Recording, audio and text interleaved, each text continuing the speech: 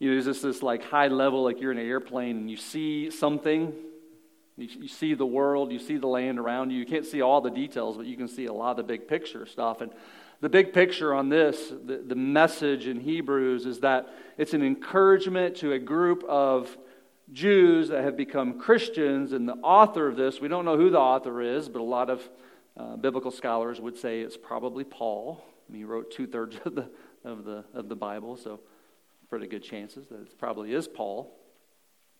But we really don't know. It could have been Barnabas, could have been Silas, could have been, but I think it's Paul. But anyway, so wrote this book of the Bible, inspired by the Holy Spirit of God, to a group of Christian believers that were Jews, to encourage them in their walk with Jesus, to never give up. And so that's the big picture. And as we zoom in, I want to look at some of these verses individually and look specifically what the Lord is saying to us in His Word. And we looked at this last week about God's will, that God's will is He does what He wants in this world, right? Like He's God, we're not. But it's also His will for that we would pray, that we would align with His will, be on the same page as Him, working for His kingdom, and also His will that we would follow Jesus' commandments, right? Go make disciples, baptize them in the name of the Father, Son, and Holy Spirit, teaching them to obey all that I have commanded them, Jesus said. So that's God's will for your life, is that you would follow the commandments of Jesus. So we looked at that last week about how are we encouraged as Christians to keep going, that it is all worth it. And last week I talked about, we got to understand God's will. We got to look at the big picture. Today, the big picture in week number 2 is that we are looking at Jesus as God's one and only Son. You may well, how does that help to encourage me as a Christian? And so I pray today, as you leave here today, that knowing Jesus and what He went through, we prayed about, look to your eyes to the cross. Jesus there, He's nailed on the cross. He's got a crown of thorns on His head. He's pierced in the side. Like, look to that. As we look to that, our picture of that, that's why we got a cross up here, right?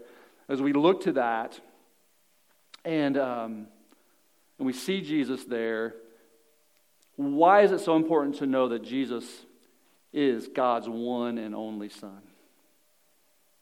And I also told you that looking at Hebrews, it's speaking to a Jewish audience that grew up, probably memorized the Torah, the first 5 books of the Bible. They know the Old Testament really, really well. And so you're going to start to see some references to the Old Testament start to come in. In chapter 2, it talks about Abraham.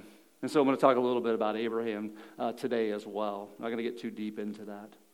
But that is Hebrews chapter 2, and I want you to set your minds on Jesus and that He is the one and only true Son of God, and how that encourages us to keep going as Christians.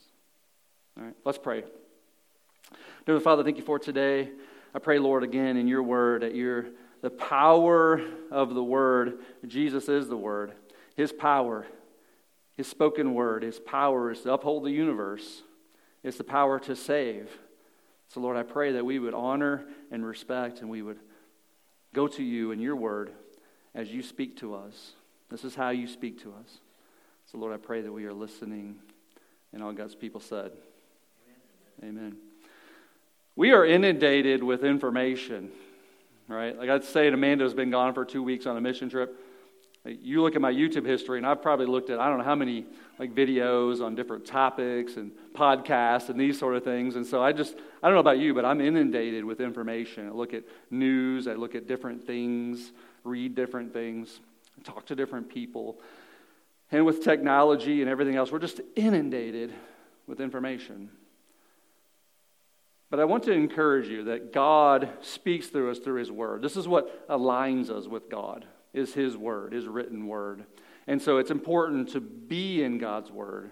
And this Hebrews emphasizes that, of how important it is to not stray away from God and His Word. And it encourages us to not do that and to focus on what is really, really important in our lives. Amanda had called me, we were talking, and she's like, what are you going to do this year to grow spiritually? Now, that was a good question. Like, somebody needs to call me out and ask me, like, what are you going to do? And it was like talking to her about some of these things. But it is a good question to ask. Like, what are we going to do?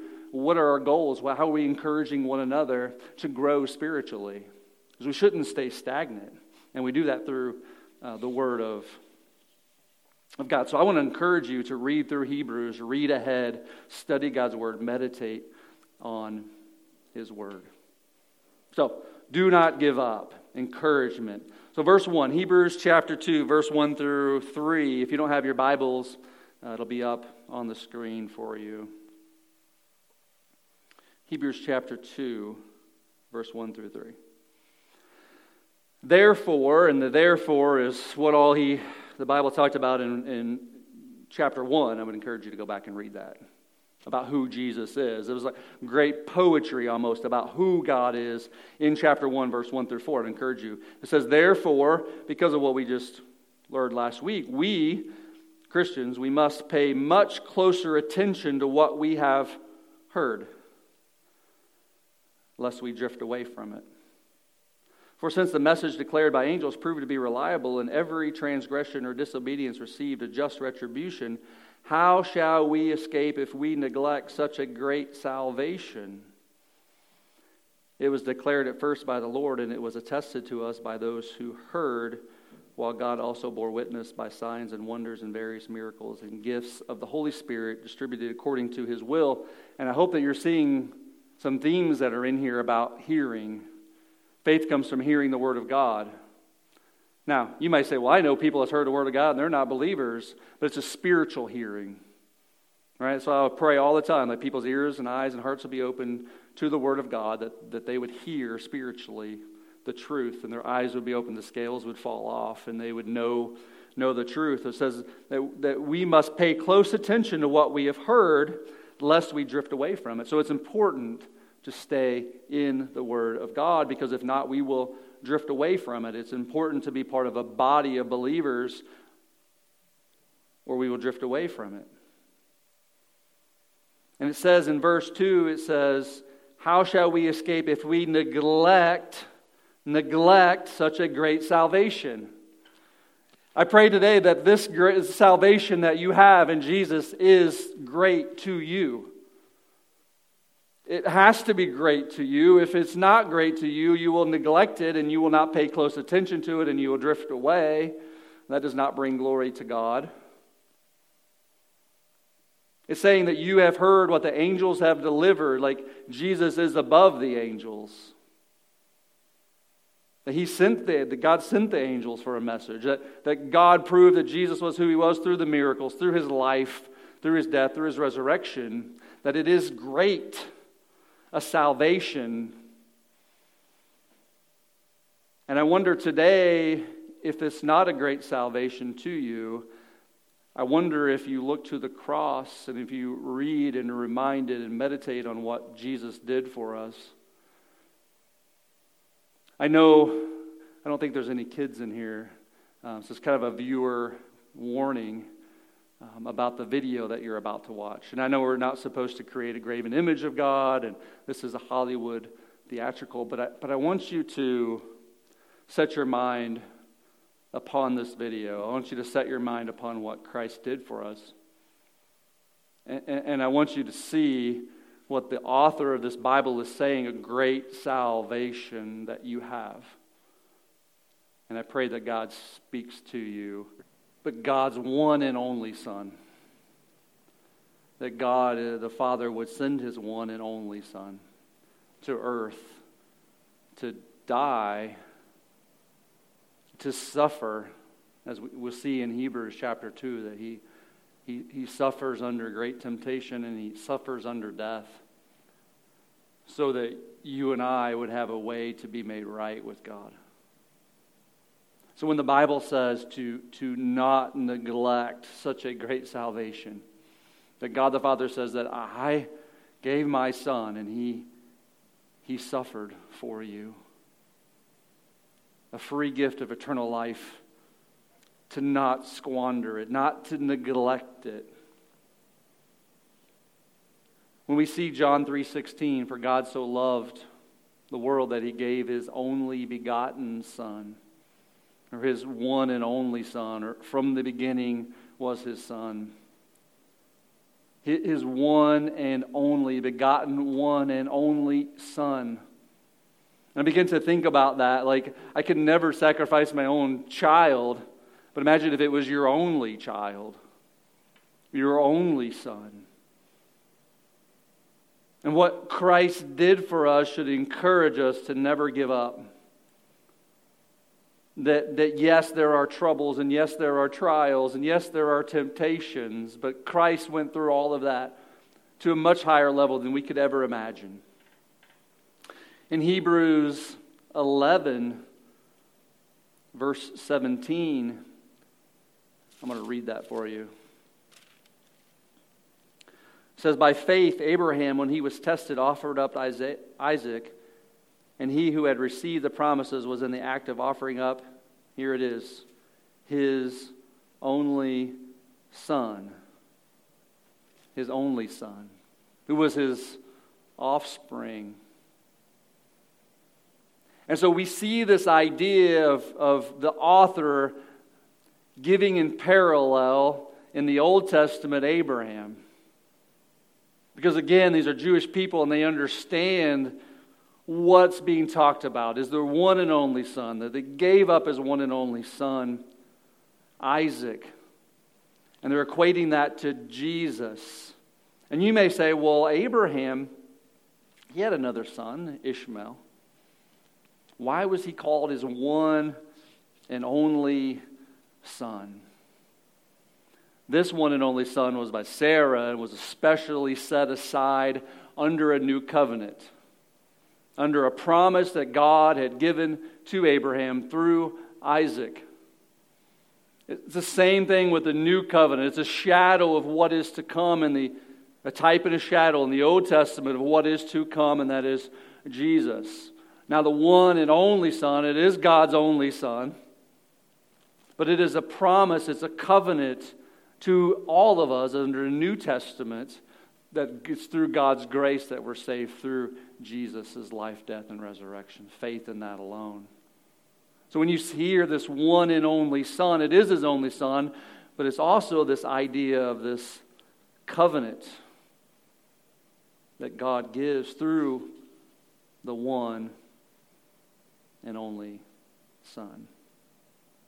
So please don't let us neglect this message and this salvation that we have through Christ.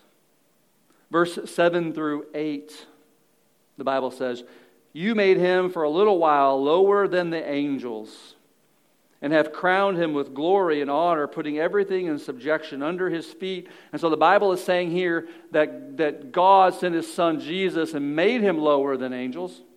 He's higher than angels, but made him lower, brought to earth to be fully human, fully God, made him lower. He served everyone. He was born in a manger so that he could be crowned with glory and with honor. We see a lot of false gods and false religions of people that have become like God. They've had this perfect life and they become God, or they're trying to be perfect. They're trying to make everything right, to be as good as they possibly can in the hopes that when they die, they can go to heaven. This is not Christianity. This is not Jesus. When we read this, it says that God sent his Son. It says, what is man that you are mindful of him? That you care for him. And it says, verse 7, you made him. God made him for a little while lower than the angels. This is the God that we serve. God says, you can't be good enough. All have sinned and fallen short of the glory of God. And I've got to send my Son and make him lower than the angels to live the perfect life that you couldn't live.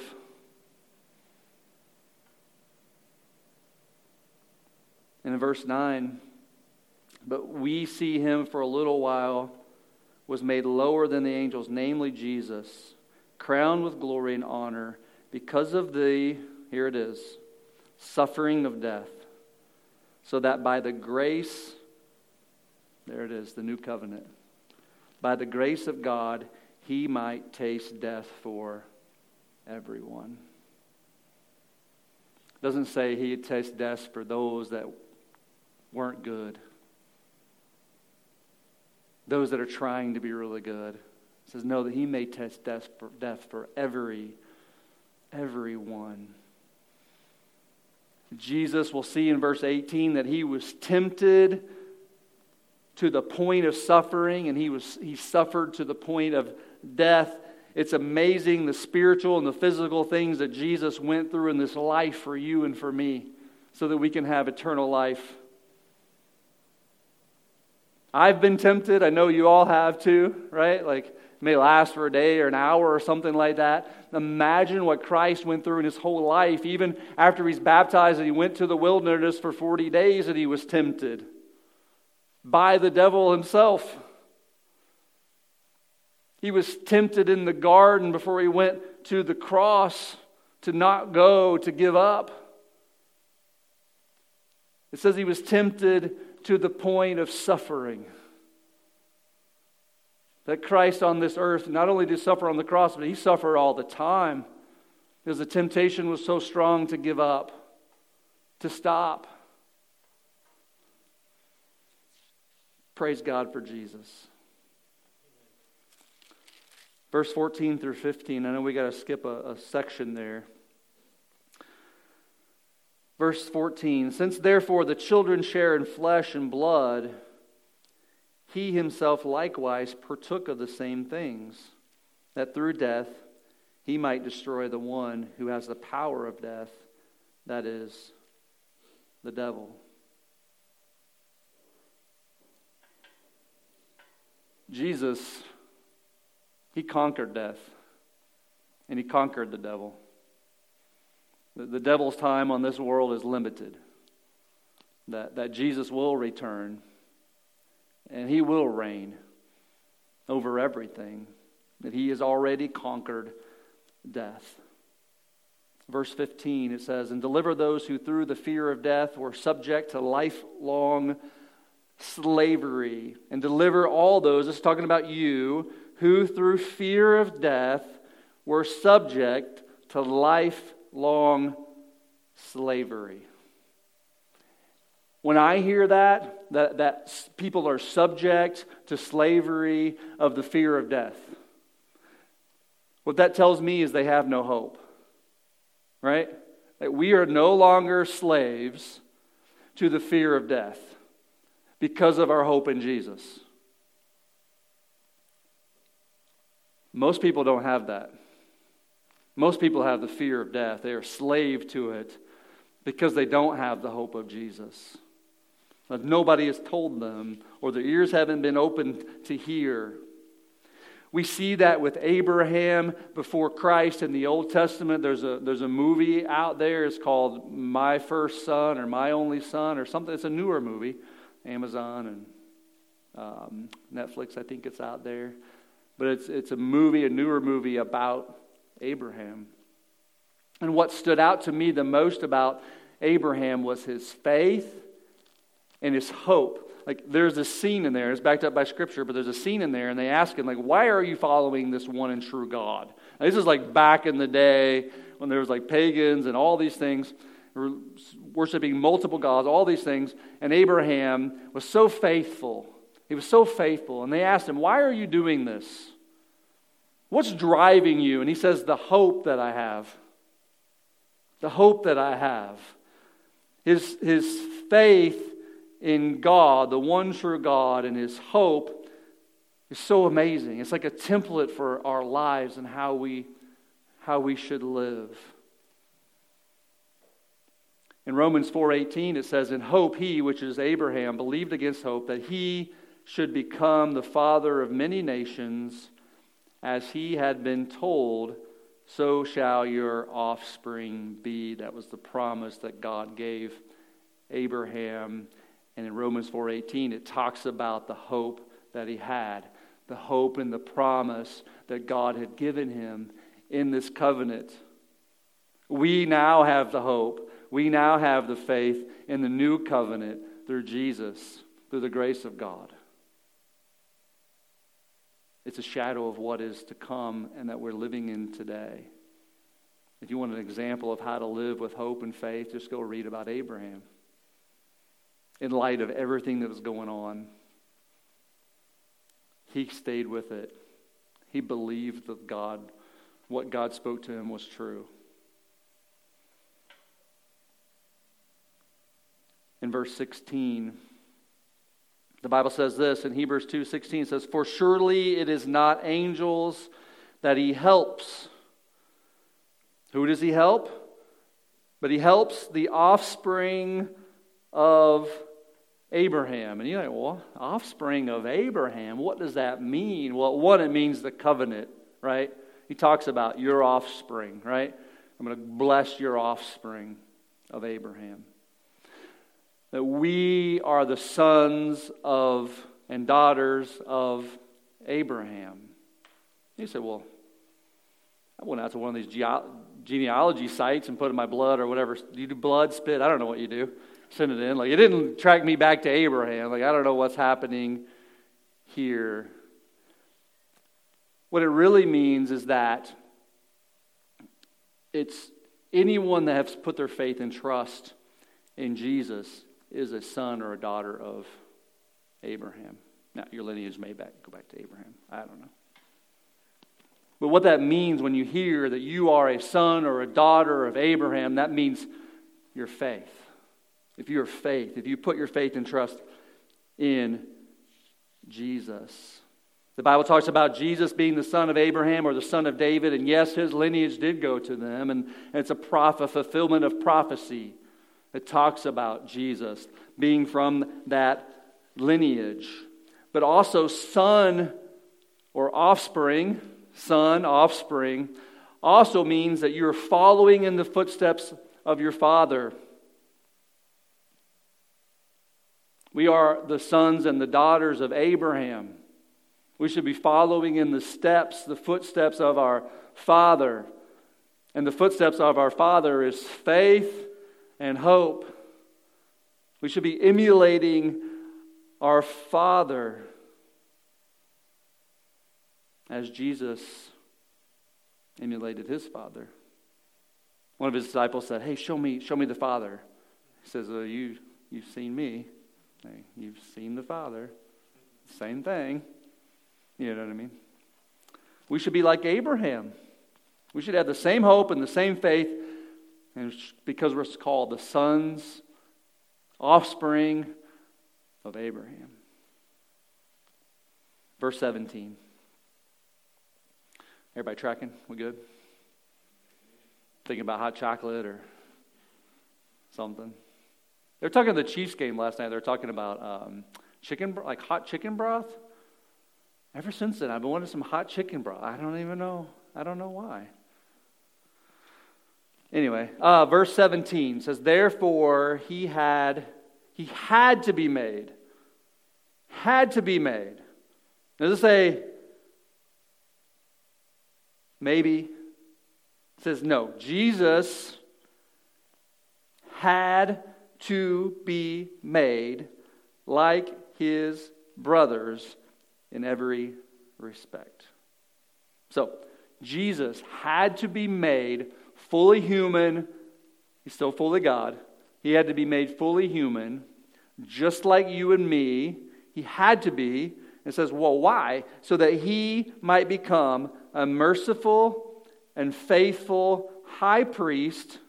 This is that Old Testament reference again. In the service of God, to make propitiation for the sins of the people. Now, that's a lot to unpack. Right? That's what I'm saying. Like, you can drown in one of these verses. He had to be made like brothers in every aspect so that he might become a merciful and faithful high priest in the service of God. So in the Old Testament, high priest, there at the temple, made sacrifices, served the people. He's saying Jesus became that. He's to be a faithful high priest. He is the high priest now in the service of God to make propitiation for our sins of the people. Okay.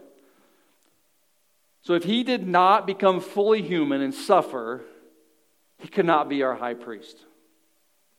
That's what the Bible's saying. He represents us as the high priest. He represents all people, those that put their faith and trust in Jesus. He represents all of us to God as our high priest. He intercedes for us. He prays for us. He goes to the Father for us. He is the sacrifice for our sins. He is the propitiation for our sins. He is the high priest. That we now are, our bodies are the temple. So here you can see the author giving these analogies to these people who know the Old Testament really well, so they understand what is happening here and who Jesus is. He's saying he is the high priest now. That the high priest at that time, he would wear this vest, kind of like this. I break it out every year this time of year.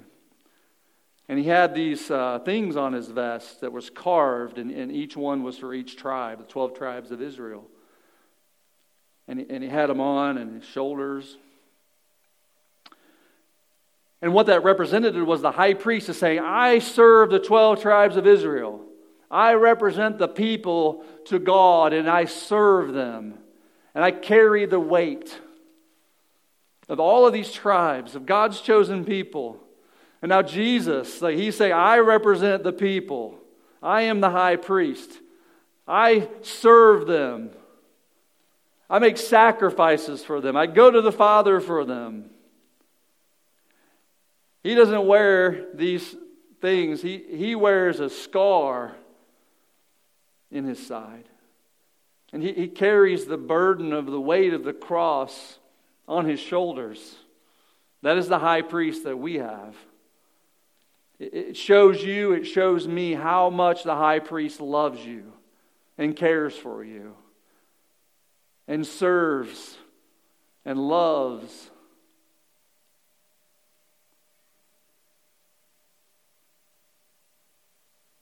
When God had asked Abraham to sacrifice Isaac, if you watch this movie, it takes him 3 days to get to where he's going.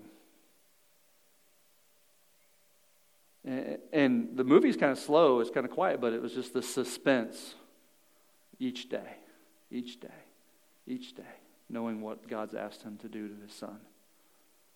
I would have been like, I would have left. And of course, if you know the story, God in the end was testing Abraham, his faith, and then he provided a lamb for him. God didn't provide any alternative for his son Jesus. He had to go the whole way. And I'm just amazed that the Bible would say that it was God's pleasure to do so. It just goes to show how much he loves you. I mean, it's God's nature. He can't be anything other than who he is. That's why it says, don't neglect the great salvation that you have.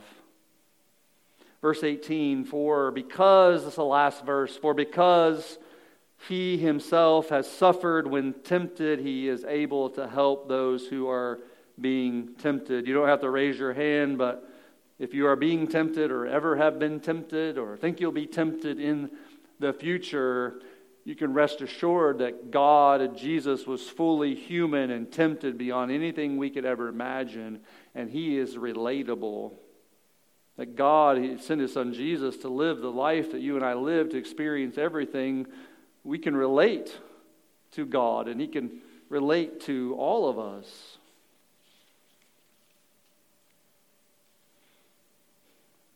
You see, Jesus, as part of the Trinity, perfect relationship with the Father in heaven, had never suffered. He never felt alone until he came to earth. And you heard him on the cross say, why are you forsaking me? Why have you left me? I feel alone. I don't feel the presence of the Father. We can imagine the things that Jesus went through. I told you the kids in the back were learning about the Garden of Gethsemane. It's in Matthew chapter 26, verse 36 to 34. We don't have time to go through that right now, but I encourage you to go back and read it. Matthew 26, the Garden of Gethsemane. And Jesus was there, and he brought his disciples and asked them to pray, and he kept coming back, and they had fallen asleep. He's going through torment after torment. He went back 3 times to pray and said, Lord, if there's any other way, take this cup from me. And nothing. Jesus was he was being suffered and tempted to the extreme, to the max, to not go to the cross, to not do it. You're going to experience the sins of the world, the punishment from God for all sins. You're going to feel separation from the Father. You're going to have your hair pulled out. You're going to be lashed. You're going to be up on the cross.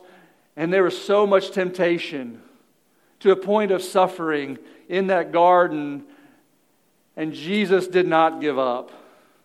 Praise God.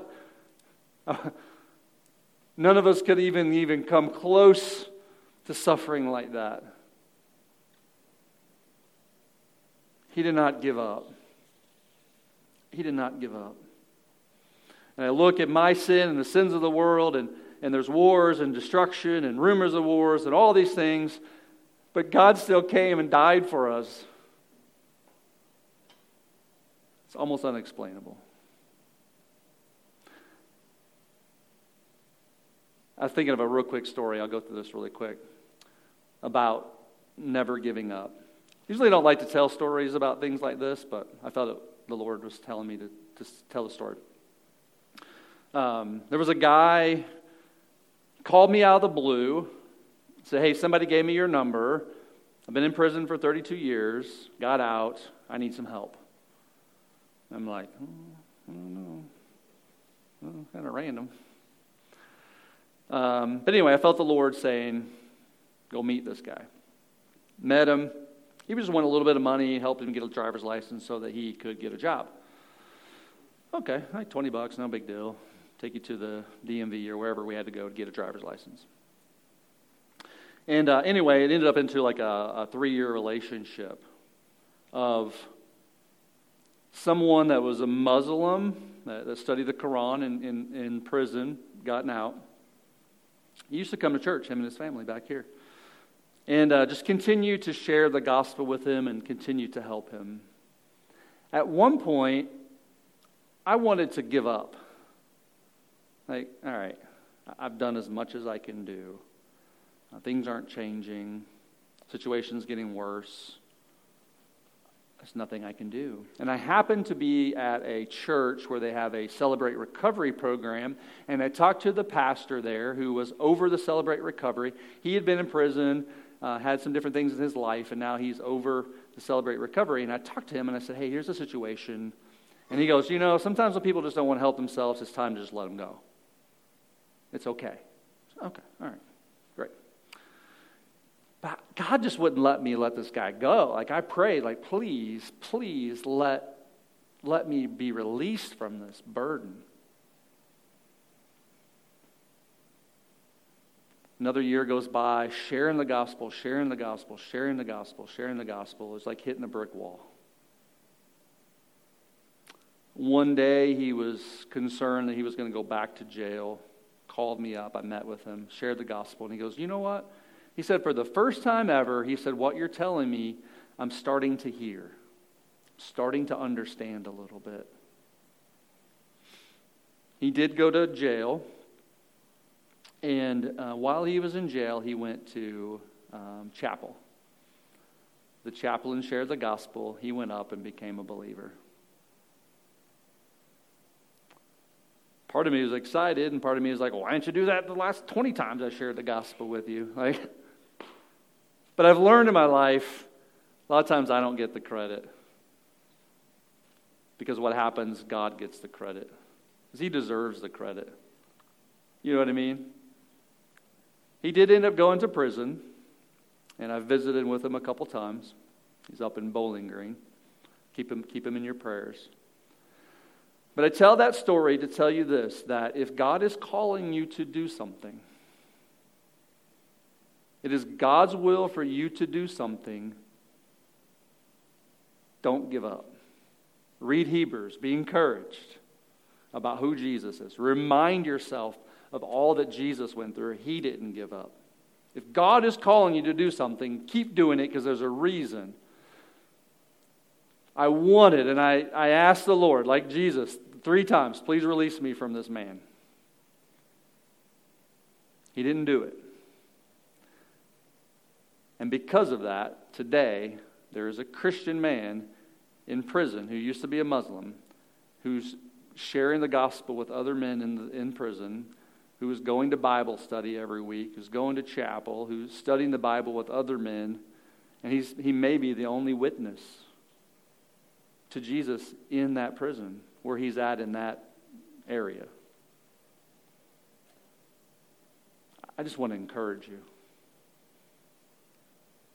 If God is calling you to do something, to be encouraged, to never give up, to not neglect, as we read in verse 3. How shall we escape if we neglect such a great salvation? And you may neglect your salvation by giving up.